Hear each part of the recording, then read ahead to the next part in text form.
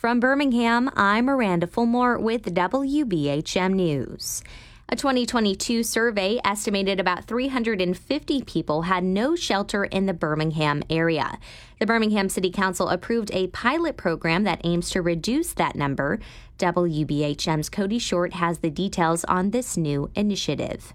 The idea centers on micro shelters. They're tiny with enough room for a bunk bed. They'll have some storage for personal items and a cooling and heating system. The city's plan would assemble up to 100 of these structures from pallet shelters, which has built these type of shelters for people experiencing homelessness across the country.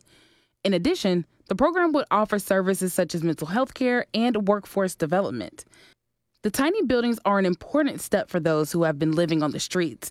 They may not be ready to jump straight to a house or apartment. Research out there tells us that a lot of people are not immediately prepared to move into traditional housing. Megan V. Thomas is the Director of Community Development for the City of Birmingham. They need opportunities to build their confidence in spaces, to build security, to start even feeling safe within a space on their own. This is not the first time community leaders have tried to launch a micro-shelter initiative.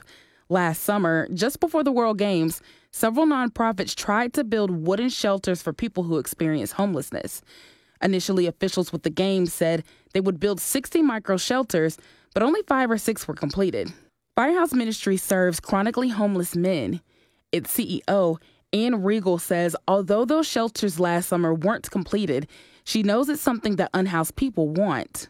One thing that we've learned is that people experiencing homelessness are excited about micro-sheltering. We know that because we did over 100 interviews with currently homeless individuals. And Mayor Randall Woodfin says this initiative won't end homelessness. However, combined, we do believe that we're in a position to provide more opportunities to serve those who are experiencing homelessness, as well as to provide a way forward to permanent housing.